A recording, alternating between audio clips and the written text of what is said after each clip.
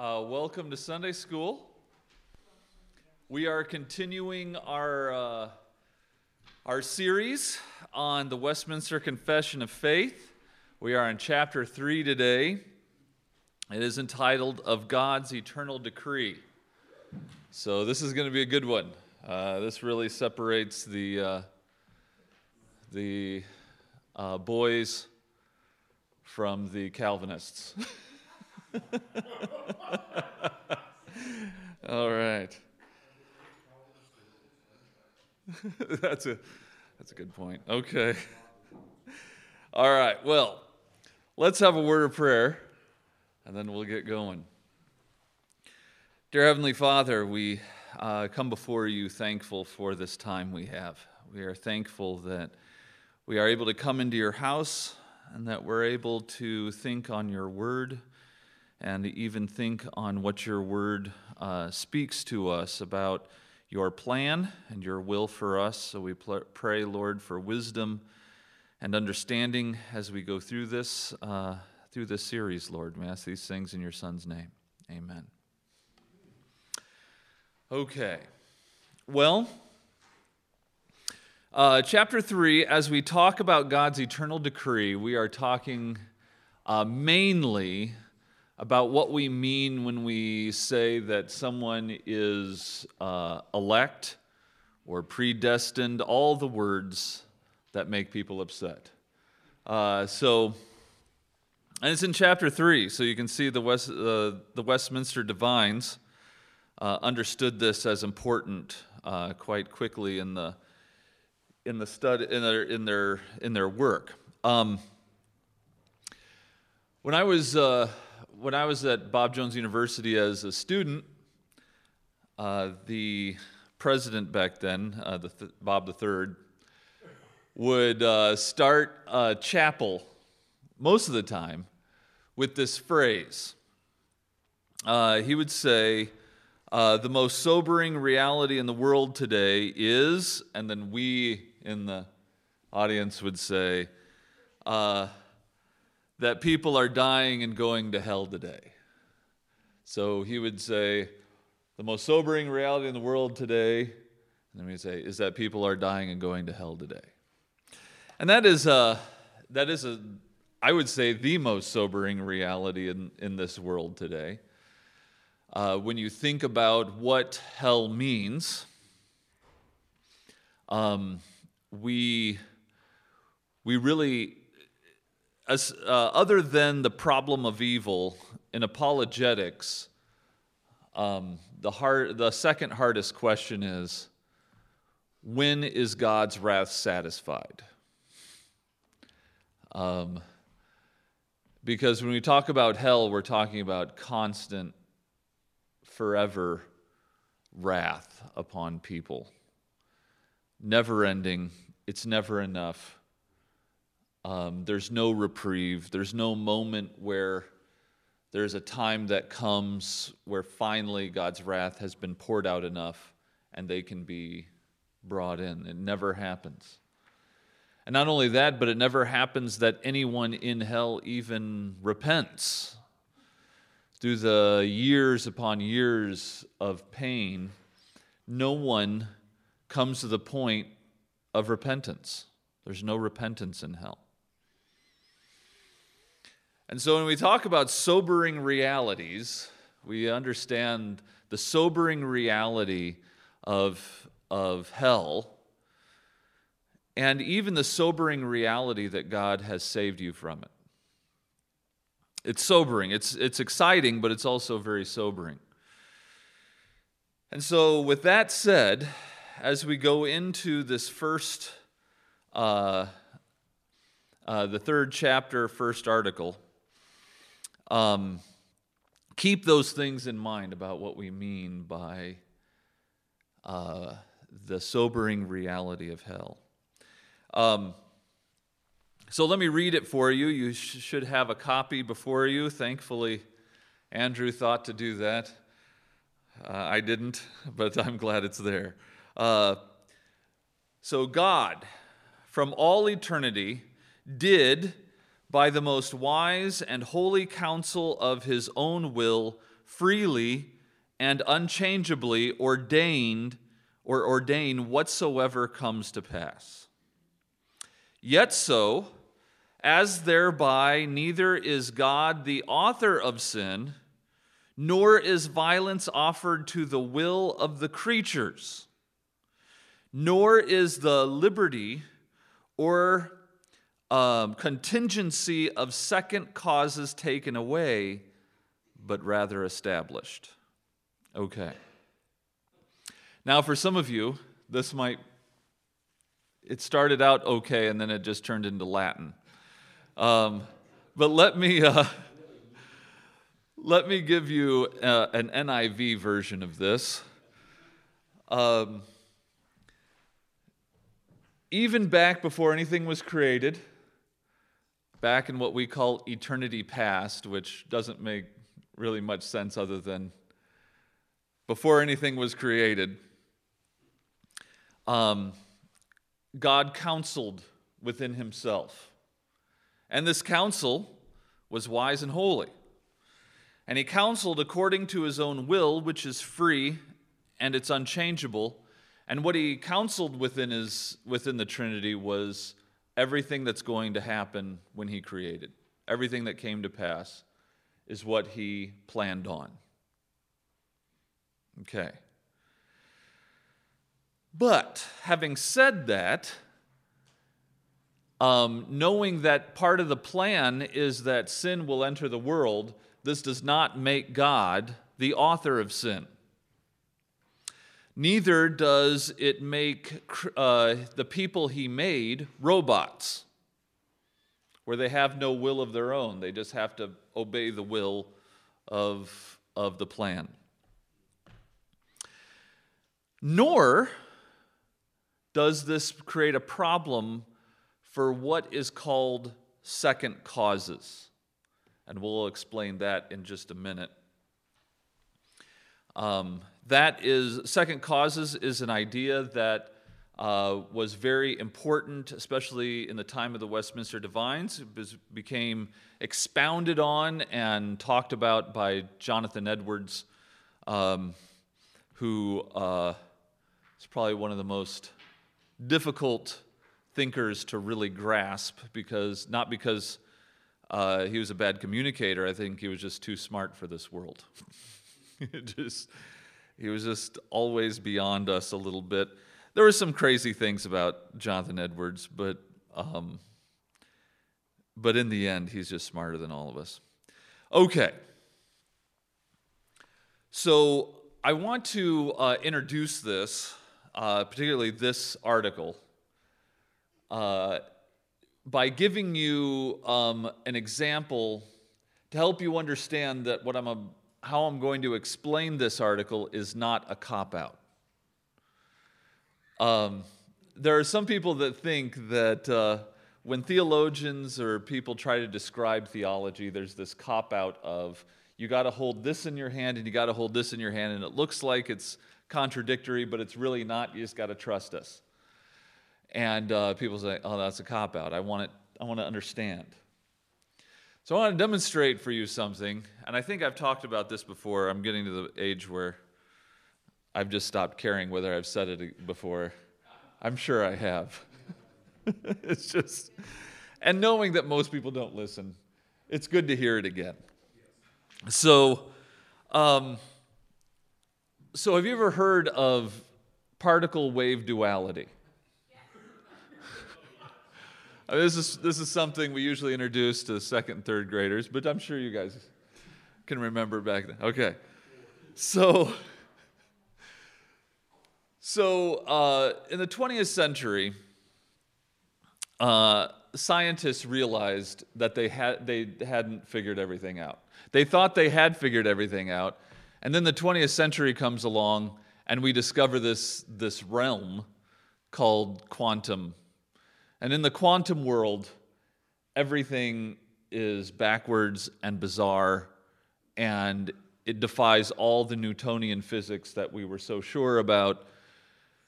And so one of the experiments they did is they wanted to know what light was.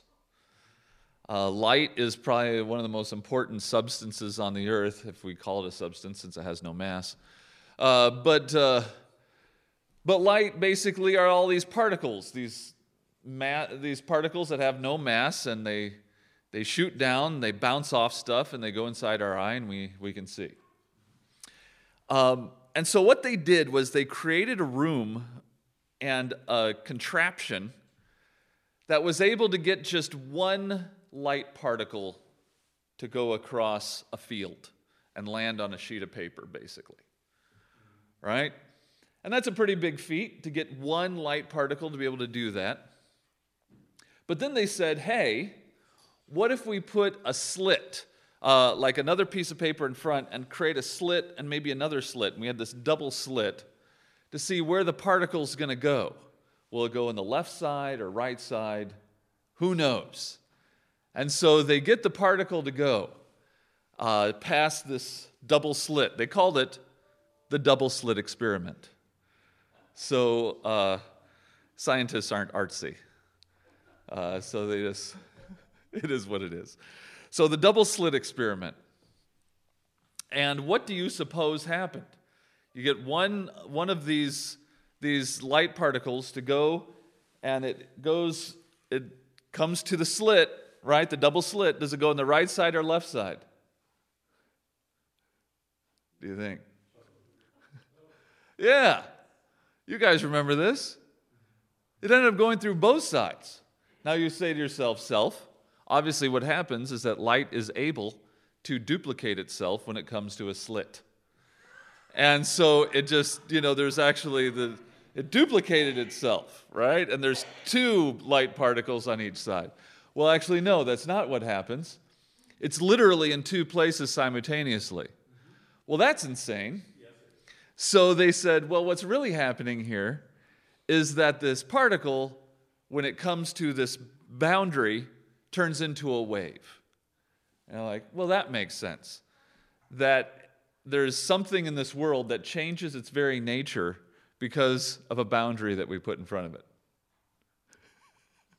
So what you're stuck with is either light is able to be in more than one place simultaneously as a particle, or it changes its nature and becomes a wave. Neither explanation really makes anyone feel better about the universe, because both are the most difficult things to accept in the world. And when the scientists realized all this, did it make them lose their faith in science? Did they say, how could this be? This is a terrible thing. I am walking away from science, and I'm going to put it on my social media so everyone knows it, and then I'm going to spend the rest of my life making sure no one believes science anymore. Right? What was that? Yeah, they wanted to deconvert people from science, maybe deconstruct their belief in science. Be a creepy old guy on Instagram and make songs about science and dance to them. I'm making fun of Joshua, what's his face, Harris. Josh, anyone know who that is? If you don't, good. But those of you that do, he comes to difficult things in Scripture, and he's like, I'm going to walk away. I can't believe this. It becomes his excuse to be what he wants to be, which apparently is changing who he's attracted to. So, I really do. I think that was the whole thing. I think that's usually what it is when someone walks away from theology or from God and all that sort of stuff. They find an excuse. So I give you this idea of particle-wave duality because everyone has accepted that this is the way life is, that a wave particle, and they even tried particles that actually have mass, and those particles do the same thing. So we have a God that reflects himself in his own creation, and it could be that God in his creation demonstrates for us that there are times where our minds can't really put something together, but it doesn't change the fact that the two things can coexist.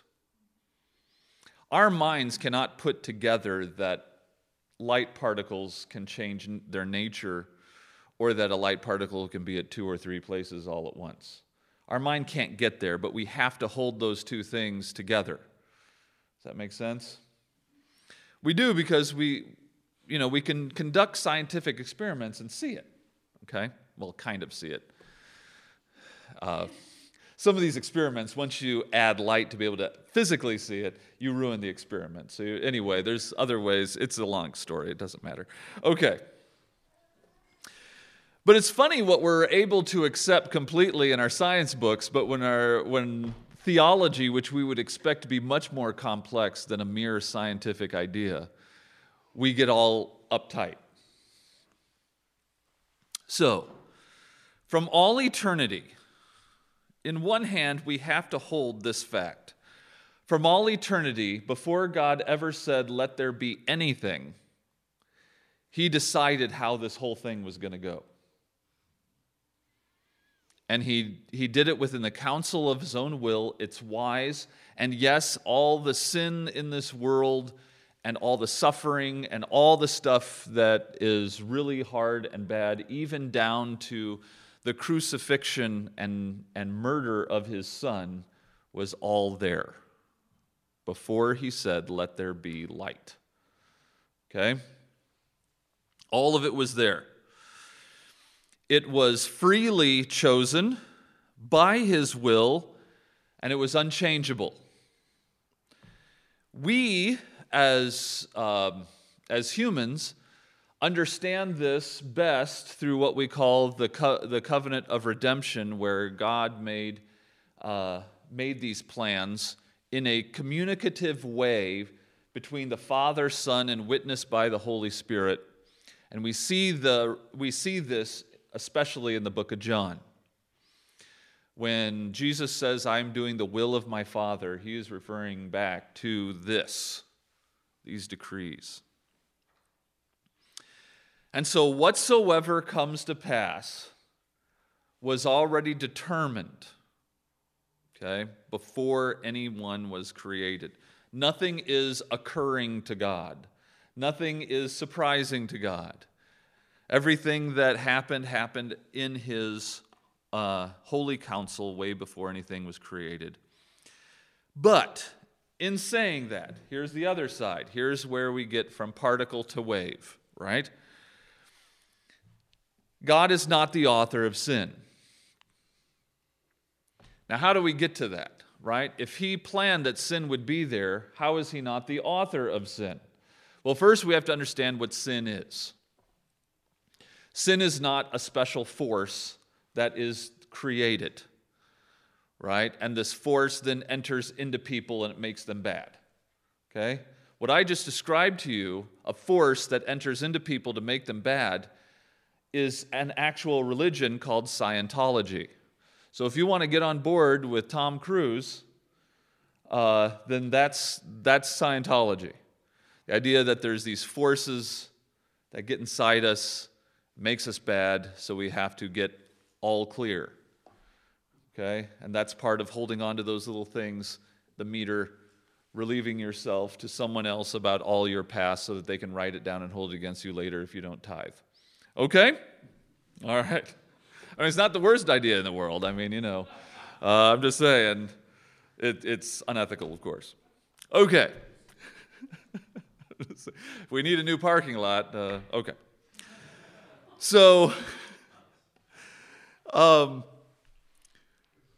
how is it that God is not the author of sin? Well, God does not create sin. Okay? Because sin is not a force. So what is sin? Sin is when a human being defies or neglects His commandments. Okay? That's what sin is. When a human being defies or neglects His commandments. Now that's what we're talking about, particularly with humans. Obviously, angels did the same thing. So maybe I could put it this way. When a sentient being defies or neglects His commandments, whether it be angel or person or human, Okay.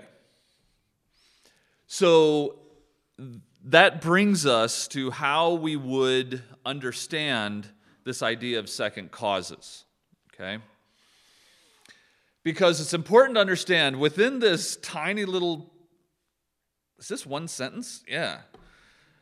In this one sentence, there's a lot packed into it. So first, God has decided and declared what will be, and he did this without being the author of sin, because in planning all these things, he does not violate our will. Okay? He does not violate our will in doing this. Now, right now I'm getting to the particle wave duality bit. Okay? So, God creates humans as they are to be. God creates angels as they are to be. But he gives them freedom. Okay? You'll notice that I'm constantly avoiding the term free will. And I'm constantly avoiding that term because I've spent enough time in philosophy to know that when we use the term free will, 99.9% of Christians are thinking of a man named William James. Now you might think to yourself, I don't know who William James is. No, you don't. But most people have already accepted his philosophy. And his philosophy is this, that everyone has within them free will for two reasons. Number one, because it feels like we have free will. And you might think to yourself, is it really that shallow of a philosophy? Yes. It feels like we have free will, so obviously we do. I don't know if he was around when quantum mechanics came around, but quantum mechanics, none of us felt it. I'll tell you that right now, but it didn't change that it was there. Okay, so it feels like we have free will. And number two, because when we make a decision, right, at the moment of decision, we could have chosen otherwise. And so that's why he thinks we have free will. Now here's the problem with that. At the moment of decision, could you have chosen otherwise? How do you prove that? There's no possible way to ever scientifically test that theory to believe anything about whether you could have chosen otherwise. Just because you had other options doesn't mean you could have chosen otherwise. You would have to go back in time and figure that out. No one can go back in time, therefore there's no way to test it. It's an insane thing that people have been swallowing for years. My point is this. Philosophers have destroyed the term free will, so let's not use it. So what kind of a will do we have? We have a will that typically moves us to do what we want. And a guy named, that I believe more than William James, a guy named David Hume, who was an atheist, ironically. William James claimed to be a Christian. This is how philosophy works. David Hume actually understood that we're a slave to our desires, and that's why there is no such thing as free will, and that made a lot more sense to me. Okay. But this will that we have is not violated. God does not go in and say, even though you're willing something, I'm gonna twist it. And so there's a freedom of expressing our will, but that freedom does not violate God's plan that He's already put into place, and God's plan does not violate the will that we have. Okay. Now this is the case because of an explanation of this being second causes. Second causes, especially back then, was this idea. When you cause something, so God causes humans and angels to exist in a kind of freedom.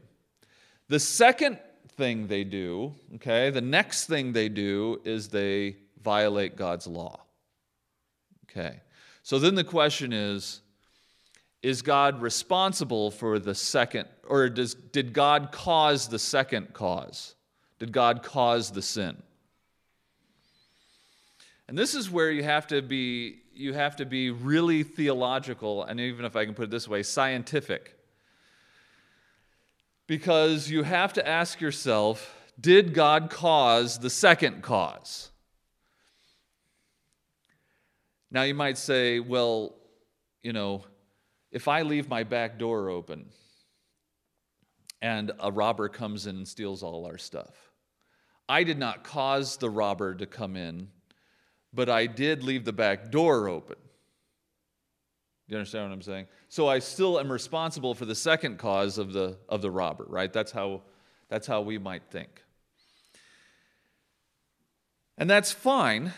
The problem is, when we talk about these kinds of second causes, we have to come to a stopping point that is not a cop-out, if I can put it this way. Calvin put it this way: when we come to a place where our minds can't go any further, or when Scripture is silent, we have to cover our mouths. And this is not one of those things that's a cop-out because the scientists have to cover their mouth when they get to particle wave duality. That we exist in a universe made by a complex God, and so things are going to be complex.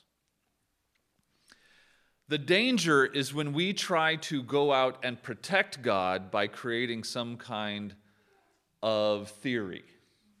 Let me introduce to you a theory that brings us to our second point. Although God, this is number 2, although God knows whatsoever may or can come to pass upon all supposed conditions, yet hath he not decreed anything because he foresaw it in the future, or as that which would come to pass upon such conditions. In other words, God's decree isn't a decree because he looked down the corridors of time and saw that you would choose him, and then therefore he went back and said, I'll choose you first. I'll get you, my little pretty, right? It wasn't that. This isn't,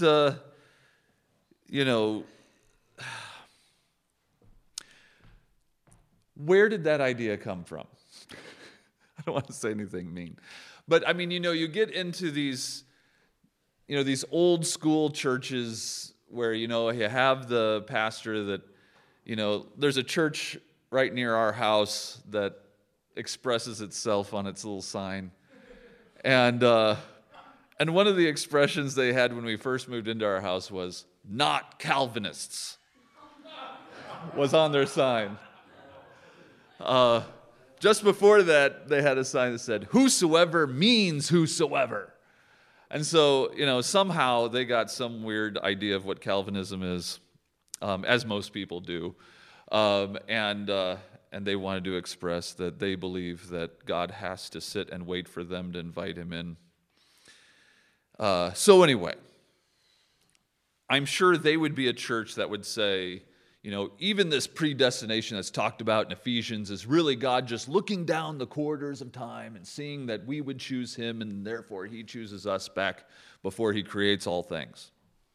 Where did they get that idea? Well, I could just say, well, they're Arminians, right? Arminian are people that followed Arminius, are just basically the anti-Calvinists.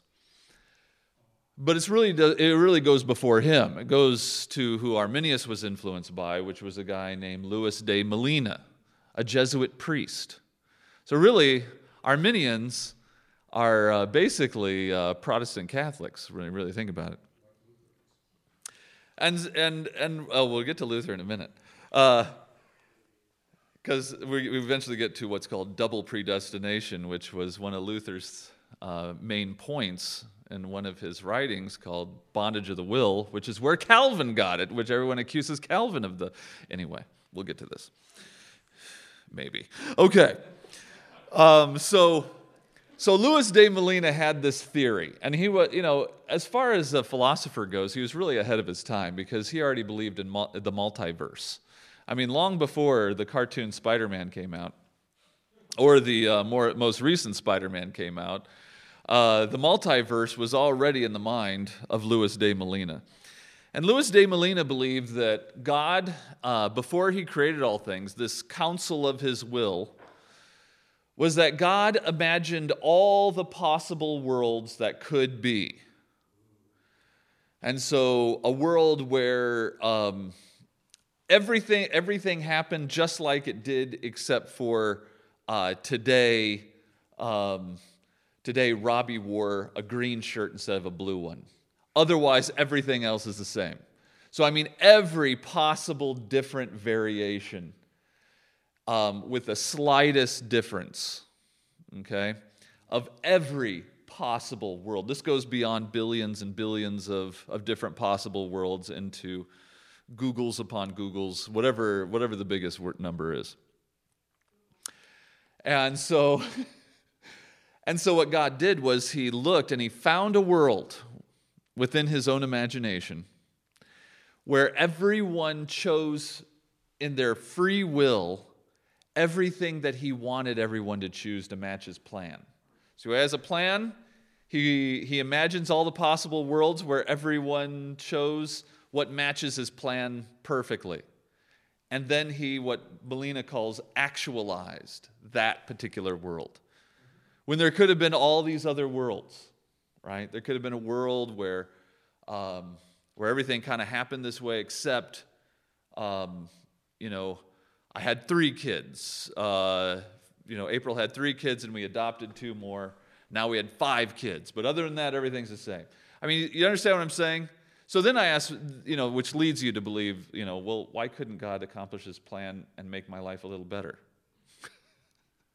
I mean, why couldn't he accomplish his plan and I had a better car driving to work today? I mean, couldn't he do that? Anyway, it leads to all kinds of really serious problems.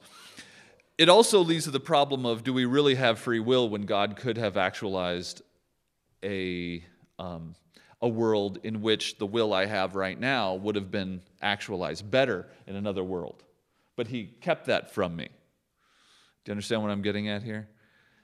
In trying to protect God and make everyone have free will, you kind of create this bizarre kind of God. And so to combat that idea, Article 2 is brought forward saying, although God knows whatsoever may come to pass, right? Because we have this sense of predestination means God knows what's going to happen. Like God is the gypsy that has the crystal ball. And so the gypsy knows what will happen in the future, but has no power over the future. Right? You don't go to the gypsy to try and change your future. You go to the gypsy to find out what's going to happen. Right? I know it's probably not politically correct to call them gypsies anymore. I'm sure there's a better term, but that's all I know. Okay. And so although God knows whatsoever, so in compiling, in making his plan, in creating his plan from his will, he also knows his plan. Does that make sense? So as time goes on, he knows what's going to happen in 2025 because it's his plan. But what they're trying to make sure you understand, that just because he knows it doesn't mean that he knows it this way. He doesn't know it because he decreed it because he saw it already, and so he's just reporting to us what's going to happen. Does that make sense? God isn't merely knowledgeable about the future. What it's saying is God has planned it. God arranged it. This is why your pastor is constantly telling you when tragedy hits, God did that. Okay, in a very real sense. And it's something that we have to acknowledge, where we have to be better thinkers than trying to pardon our own God because we have a better ethic than him. We have to hold in our hands the particle and the wave, right? God planned it. It hurts. Do you understand? It doesn't, God planned it. I don't see why he did this. This doesn't make any sense. Life could have been a lot better if this hadn't happened. But this is God, okay? And this is the way we have to think because it makes us understand our God better. Think of the people that have tried to excuse God because their ethics were better than God's. And so they create these bizarre theories of free will, these bizarre theories of, God actualized the best possible world, and thank goodness. And then we would say, well, what best possible? Maybe there is a little tiny better possible world for me anyway. And so you would, as you start looking at all these theories to try and protect God to make him more ethical, you see that it actually destroys that delicate balance of who your God is and how complex he really is. He is not a Superman who does the best he can with what he has. He is God who has planned it out and directs it with his will. And he does so free from being accused of being the origin of sin and free of being accused of making a bunch of robots, because you are absolutely responsible for your choices. Because if you look in Romans chapter 9, it asks that very question that might be going through your mind right now. If God wills something, right, then who can resist his will? Right? That's the question. How is it that I'm free if no one can resist the will of God? Not just that, but how am I responsible for my own choices if no one can resist the will of God? And Paul gives a really good answer that everyone thinks is a bad answer. Paul says, who are you to speak back to God? And you think, oh, okay, well, now I can't even ask questions anymore, right? We turn to our teenage self. And we're like, oh, I guess asking questions is now a problem. But what Paul is doing is he's reminding you that that's a great question if God was Superman. If God was like you but with superpowers, if God had an ethical umbrella over him as one is over you, and we all had the same umbrella that we all had to answer to, yes, that's a great question. But what if God is not a Superman? A person that's like you but with bigger powers? What if God actually made you? What if God is the author of existence itself when it comes to creation? Then he has what we call ownership. Superman doesn't own you. Superman has power over you. Superman doesn't own everything that exists. Superman exists within everything that exists. But God made it. That means that the pottery can't turn back to the thinking thing and say, why have you made me this way? What Paul's getting at here is, it is not, if I can put it this way, it's not logical for you to even ask that question the way you're asking it. Paul would say, not why have you made me this way, but Paul would say a better question would be, how can I be the person you need me to be?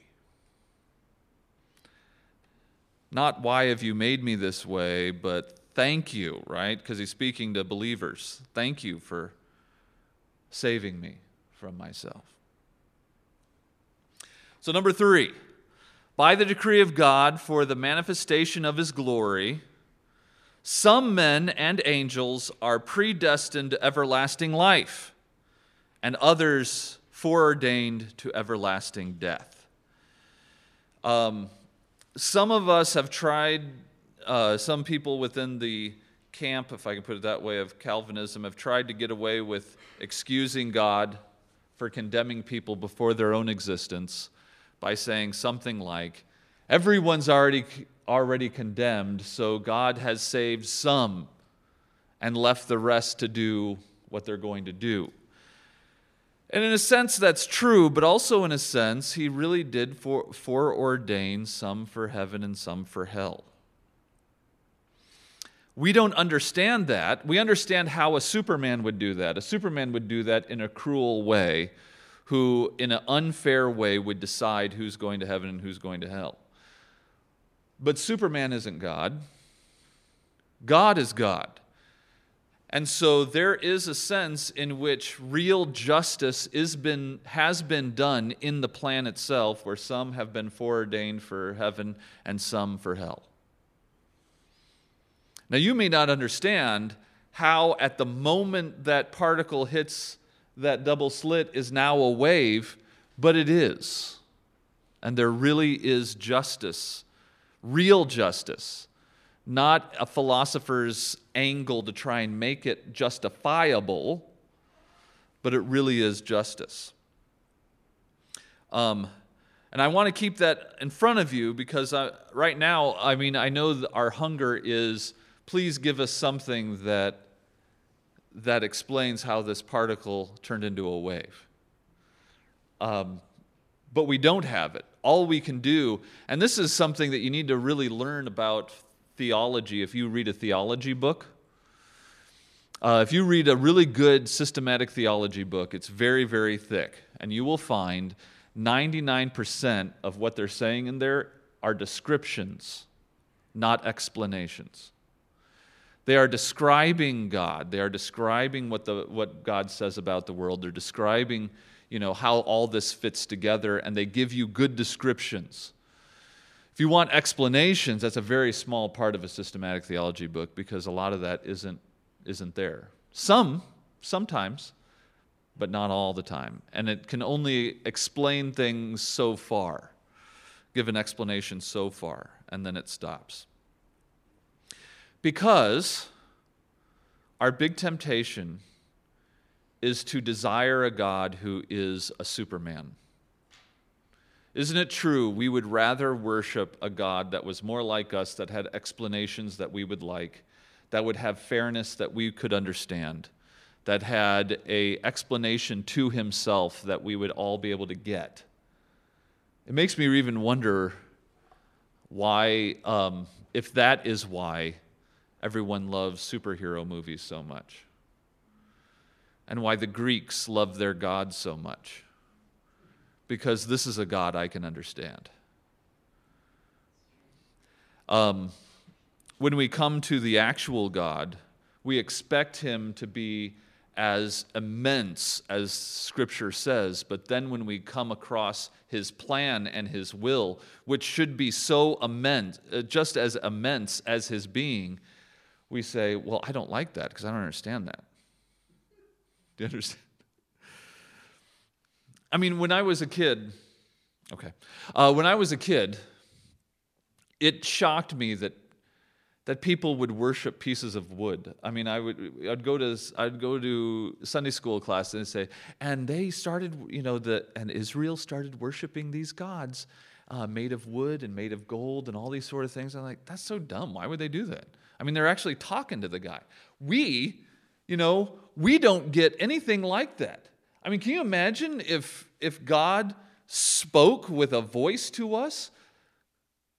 I just thought, what a privilege it was for Israel to have this, and they still turned to gold and wood to worship. Why? And I look at us and I think, we may not have the vocal voice of God, but we have his completed word on how we are to interpret his world. Imagine if Israel had that.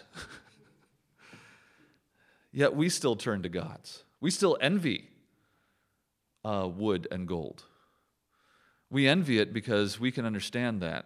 And when we talk about God in his immensity, even the immensity of his will, we get, right? I sure would prefer Superman. Okay.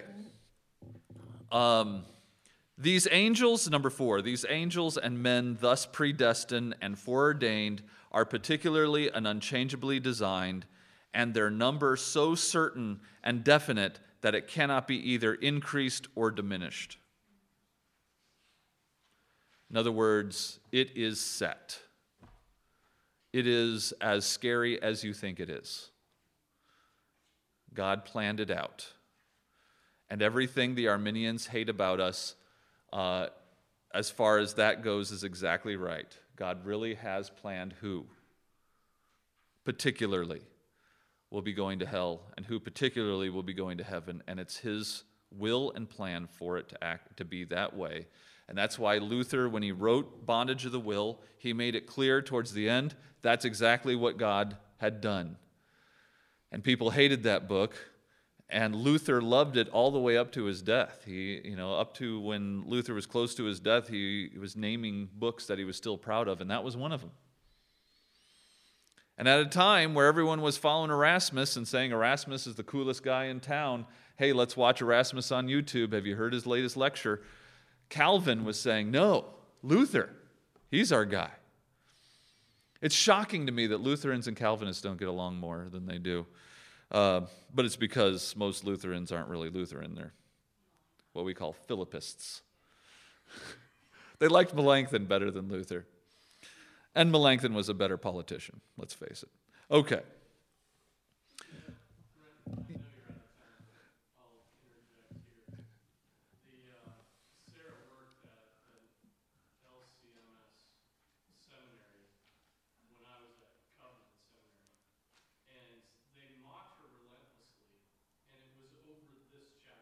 Really?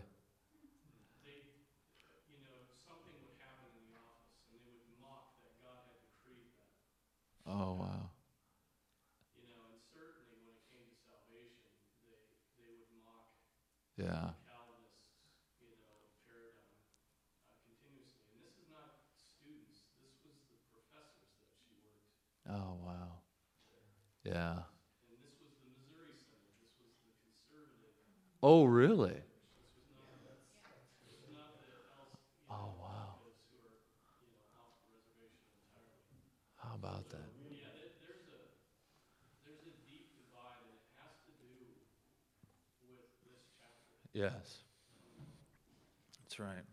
And if they would read the man that they named their denomination after, they would probably be appalled by him.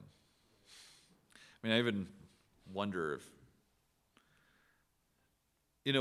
the things that appall. They've come up with a hermeneutic, that whole law gospel thing. Yeah. They've used that to really siphon through everything. Yeah, that's true.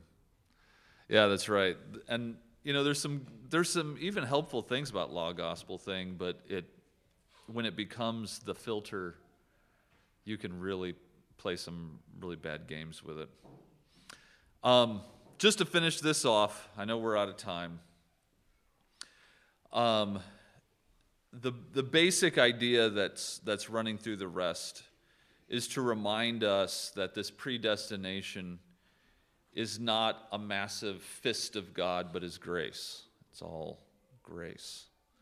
That even in the condemnation of some, creates a more intense grace for the salvation of others.